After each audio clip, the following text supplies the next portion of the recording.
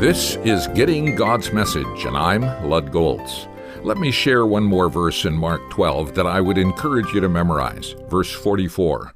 They all gave out of their wealth, but she, out of her poverty, put in everything, all she had to live on. Jesus was people-watching as the crowds put their money into the temple treasury. Many rich people threw in large amounts, hoping others would notice. A poor widow came and put in 2 very small coins, worth only a fraction of a penny. Most of us would say, that was a nice thought of her to give those 2 coins, but they won't help in meeting expenses. But that's not what Jesus thought. He declared, this poor widow has put more into the treasury than all the others.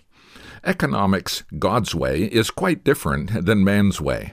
What a contrast to what we saw earlier in Mark 10, where Jesus said to the rich young man, "Go sell all you have and give to the poor, and you will have treasure in heaven.